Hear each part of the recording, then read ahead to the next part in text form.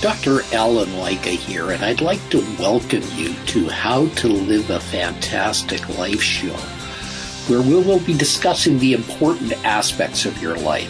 We hope to inspire you to live the best life you can. Get out of your comfort zone and explore the awesome world around you. Break through your barriers. Take inspired action.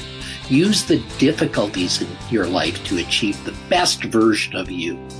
Ladies and gentlemen, our next guest is Dr. Carl Barnes.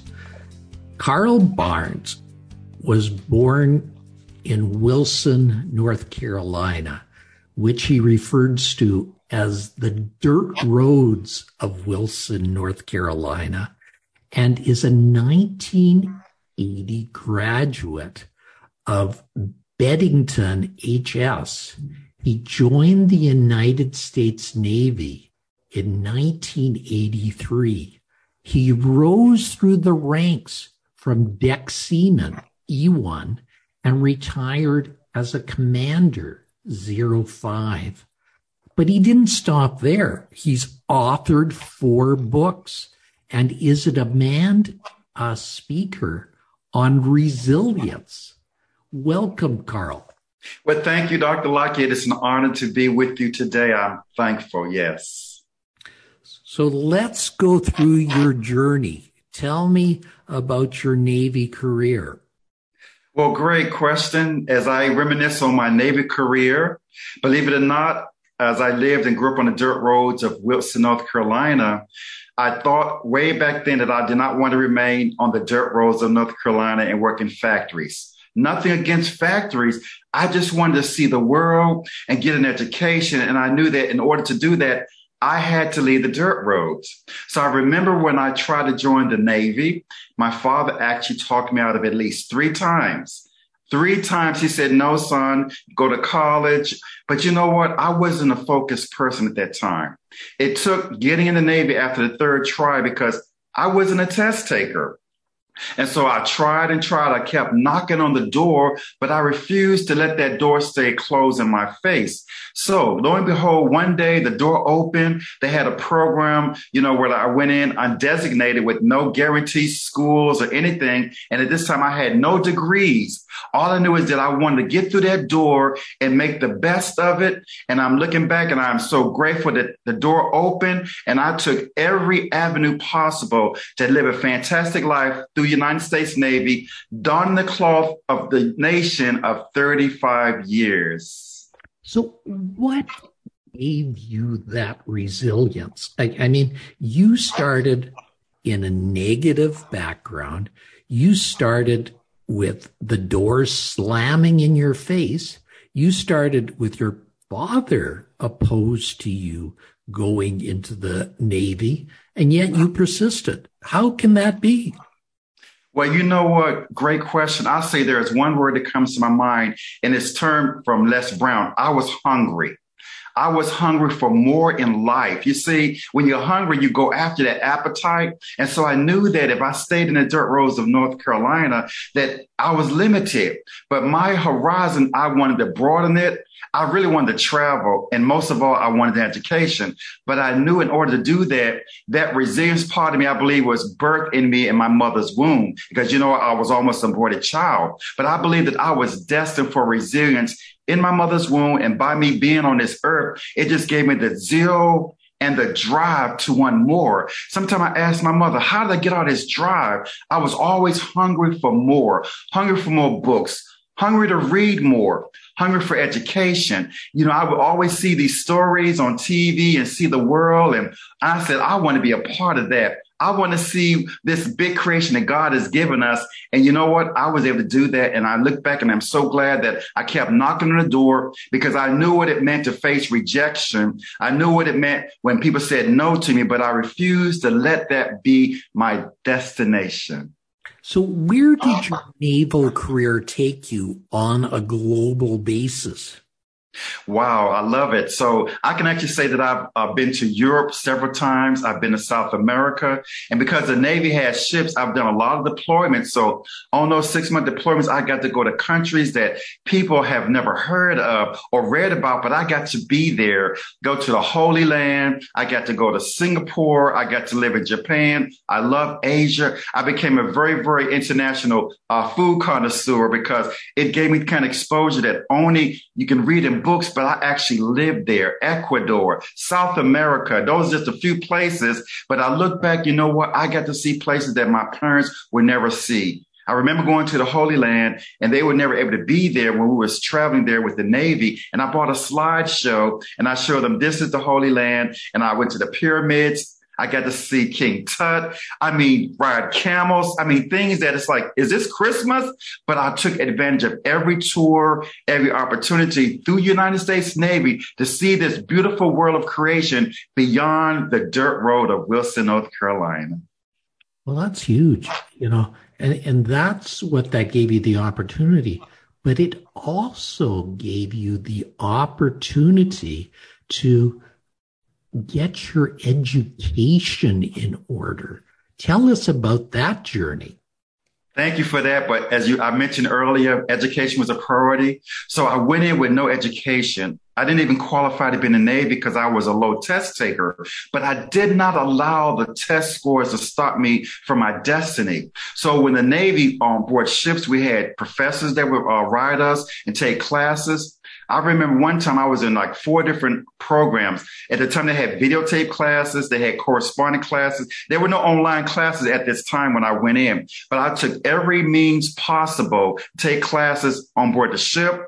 And then when I got to shore duty, I got to take my weekends off on my free time and take classes. So every opportunity, I took a class here, I took a class there, and it all added up. When I got my first undergraduate from Southern Illinois University, they had a campus on the Navy base. So it wasn't a traditional route because they accommodated the men and women in uniform to take classes on the weekend, after hours. And I took those opportunities to take every class I could to finish up my degrees. And as time went on my free time, instead of going out doing all the luxury things of life, I was in the books because I was hungry for education. And 5 degrees later, I look back, would I do it again? Yes, I would. And I would encourage anyone, if you want something, if you're hungry for it, go for it. But I had the zeal, I had the motivation and the expertise inside of me that said, you know what, you can do better and you can do more. And so that's what led to my journey as a lifelong learner, because I am today a lifelong learner. I love reading and knowing more about there because the world's evolving.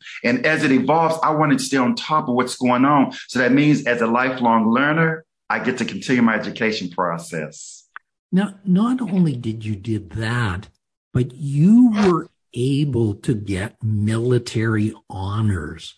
Let's talk about those for a few minutes. Yes, those honors. I look back, I have so many honors. I had a wall before I took everything down, but I got so many awards. Most of my awards came from volunteer services. I've always done extra things outside the uniform in port overseas to do things for, like, example, reading is fundamental. I would go read to elementary school children. I would pass out books when I got opportunity. I remember working for the Red Cross, any opportunity to volunteer. And so what happened, those hours accumulated to awards. And I didn't know that. And I wasn't doing it just because of the awards, but it opened a door because I was giving up service of myself, my free time to better the lives of others, especially young men and women in school. I would go read books. I was a big brother. In fact, I was Big Brother of the Year in Pensacola, Florida, because I went there and I wanted to mentor a young man. And I remember his name so well. His name is Denzel, not Washington, but it was Denzel. I remember he came from a troubled home and I applied for the program in Pensacola. So I spent the next 4 years being his big brother. That led to me being Big Brother of the Year.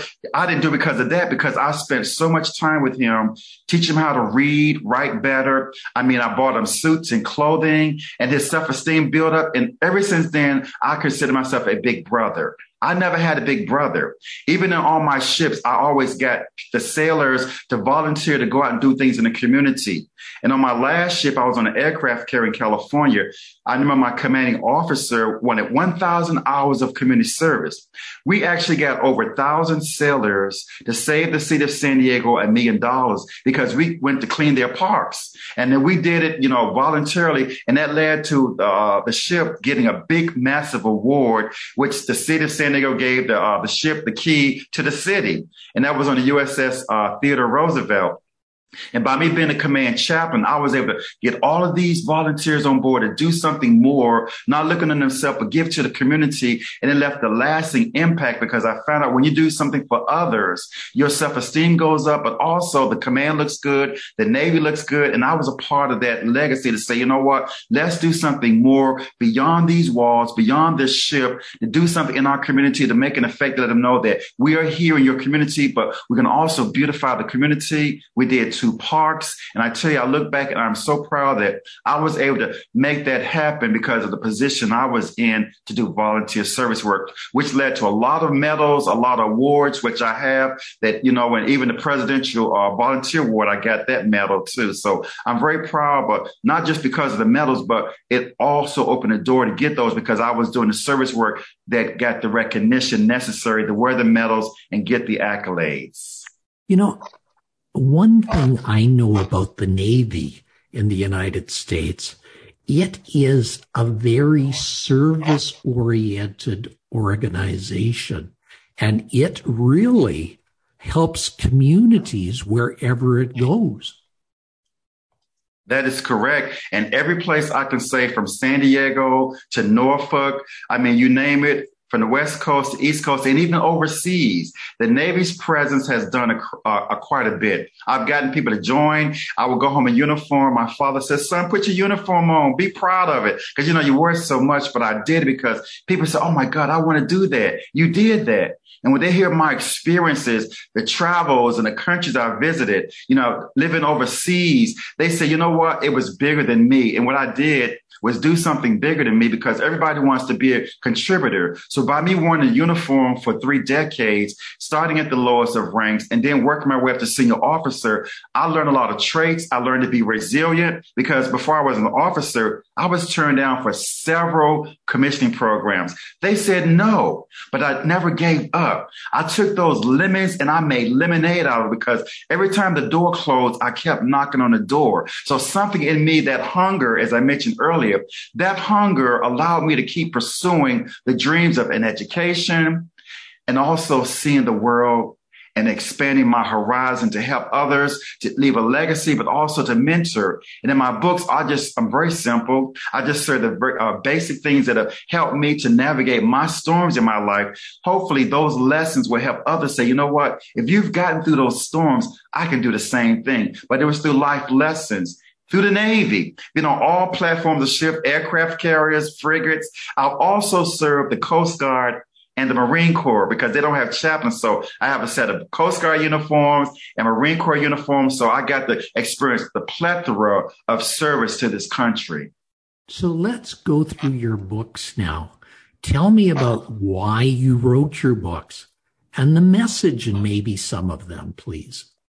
Thank you very much for that. I was inspired to write because of my mother. She always said, son, are you writing? And I said, you know what? And it led me on this journey. I remember my first book was a co-author with a friend of mine, and we just started writing programs about bouncing back. And I remembered devotional, 21-day devotional nuggets for resilient living. Every one of those books had the topic of resilience in it. So I found out that even today, I say either we're in a storm, coming out of a storm, or heading to a storm. Everything I found out is a theme of resilience. Even the crisis just happened in Fort Myers. Unfortunately, we pray for those people, the victims there, but that went through that crisis. But the thing about it, resilience come out of it. I found it in a lot of our tragedies, even my tragedies, I thought in my life, something in us say, you know what, we can get through this. We've gone through some dark times in our life, and my book is just the lessons that I've gone through to share with others to say, you know what, this is what I went through. Yes, I went through a divorce. It was painful, but I look back and I say, you know, I survived it. It was a dark day, but I got over that. Why? Because of resilience. I found the tools that helped me to say, you know what, going to the gym, getting mentors, people that I looked up to talk to. But I found out it had to come within me. I believe I was my biggest coach and my biggest mentor. Like I said, I did a lot of reading. I did a lot of studying. And so those tools I put in my toolkit, as I used to say, we're all putting tools in our toolkit. So the tools that I've learned in the 30 plus years on active duty, I take those tools and I put them in my books to share with others that these lessons will help you persevere in your life's stormy seas. That is a pretty significant statement you said about these scary journeys. Can you go through some more of those? So maybe our listeners can identify with Yes, scary journeys. For example, scary journeys are the fact from day one when I was in the Navy, like I said, it took three times to join because I was not a test taker. It was scary because when I went in sort of like an open contract where most people go in, they're guaranteed an A school, a trade school. I didn't have none of that. So it was scary knowing that I went into the unknown, knowing that I wanted better, but I had to take, as I say, a leap of faith. I had to plunge into the deepness to know that there was something out there. But sometimes we don't take a leap of faith or a plunge. I call it crazy faith. So I had crazy faith from the beginning because I didn't know that I could do this because I didn't know that I was capable of getting education. Because remember, if I had to go the traditional route, SATs, ACTs, I probably would not have got on the college campus because I wasn't a test taker. So being a non-traditional route, it was scary.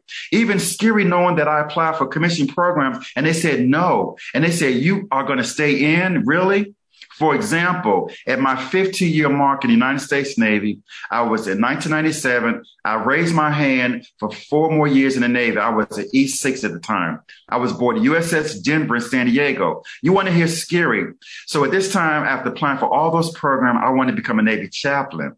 I applied in order to apply for the Navy chaplain as a chaplain candidate to go to seminary. I had to be off active duty.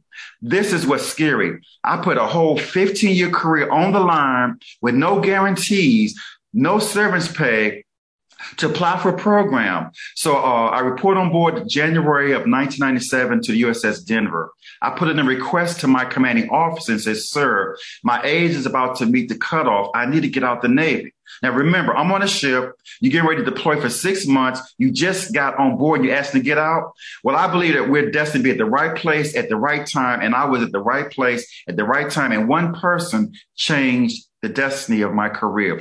My commanding officer was the only person that said yes to me getting out, even though he was taking a loss in money. But he said, I will take a chance on you. And by him doing it, I got out a 15-year career, put everything on the line because the Navy said I had to be a civilian to talk to me. They wouldn't talk to me on active duty. So I took a plunge. That was very scary. It was so scary because I didn't have a job. I was married at the time. I had bills, but something said I didn't care. If I had to do it, I had to do it right now. I mean, I was so hungry for the next level that I put everything on the line, pursue something that I could not see, but I took a leap of faith and I called it crazy faith. A couple of months later, I walked off the ship. 9 months later, September, a free person out of my 4-year contract off a ship, off a 6-month deployment with a 50-50 chance that they would say yes. A couple of months later, they said yes. I got commissioned as an ensign, an 01 as a chaplain candidate to start seminary. I went back to the ship a year later and went to that commanding officer and said, thank you. That one person made a difference in the rest of my life and my career because it was a scary time. But looking back, if I didn't do it, I wouldn't be talking to you today. I wouldn't have these books on resilience, and I would not have retired after 30 plus years in the Navy as a chaplain if I didn't take that scariness and turn it around for something positive. So thank you for that question because it was scary. My ex-wife thought I was scary. The sailor said, you're crazy. And you know what? I'm glad I did that because I took that fear and I turned it into something monumentous because I couldn't see the end of the road, but I knew that something was there because I took a chance on life. Excellent. I'm going to interrupt you there, Carl. This show is called the How to Live a Fantastic Life show. How do you live a fantastic life? How do I live a fantastic life? I love it. How do I live a fantastic life? I take every day with an attitude of gratitude. That's the big thing. I don't take for granted nothing around me. My parents are still living. I have a grandmother that's going on 97 years old in November, and living a fantastic life. I got to be raised by my great grandmother and my grandmother. But the biggest thing in having a fantastic life, my parents raised me and instilled into me faith. Those things that if I didn't have the material things or the money, they instilled in me the positiveness of go after your dreams. But even though my father said not to join the Navy, and going behind his back, something said I wanted more. And he became my biggest cheerleader. So living a fantastic life is, first of all, you have to have an attitude of gratitude. And second, I said, sometimes you got to have crazy faith. Do things just to do them and say, you know what? I'm going to do it anyway. Why? Because life is short. And if you don't take advantage of it now, I said, coulda, woulda, shoulda, and but are not your friends. We second guess ourselves. So I'm so glad I didn't second guess myself, because it's been a fantastic life, seeing the world, getting the education, but also learning, and most of all, to have an attitude of gratitude. I would say that's the biggest priority to me, is having a fantastic life, because attitude determines everything. It determines your altitude, how far you go in life, because that attitude will make or break you. But I believe that by me having an attitude of gratitude, it has taken me to places that I would have never seen on my own if my attitude wasn't in check. So I love that fantastic life, because attitude will make a difference. Huge. Well, how can people find out more about you, your books, and your world, Carl? Thank you so much. So I have Instagram, on Instagram, Dr. Carl M. Barnes on Instagram. I'm also located on Facebook. Just put in Carl M. Barnes. I'm on LinkedIn. Just put in Dr. Carl Barnes. But also, can you spell Barnes, please? Because not everybody's going to spell that the same. Yes, just like the bookstore, Barnes and Noble is Barnes, Barnes. Carl with the Carl, M as in Michael, Barnes, Barnes.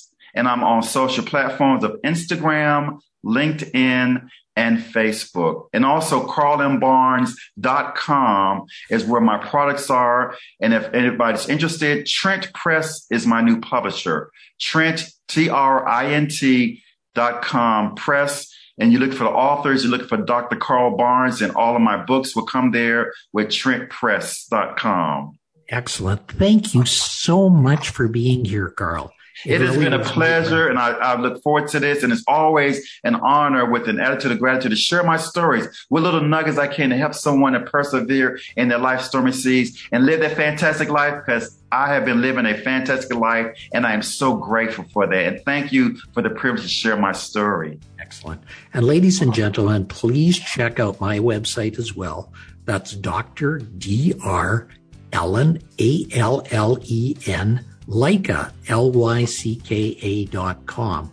There, I will give you a golden pearl a week by signing up.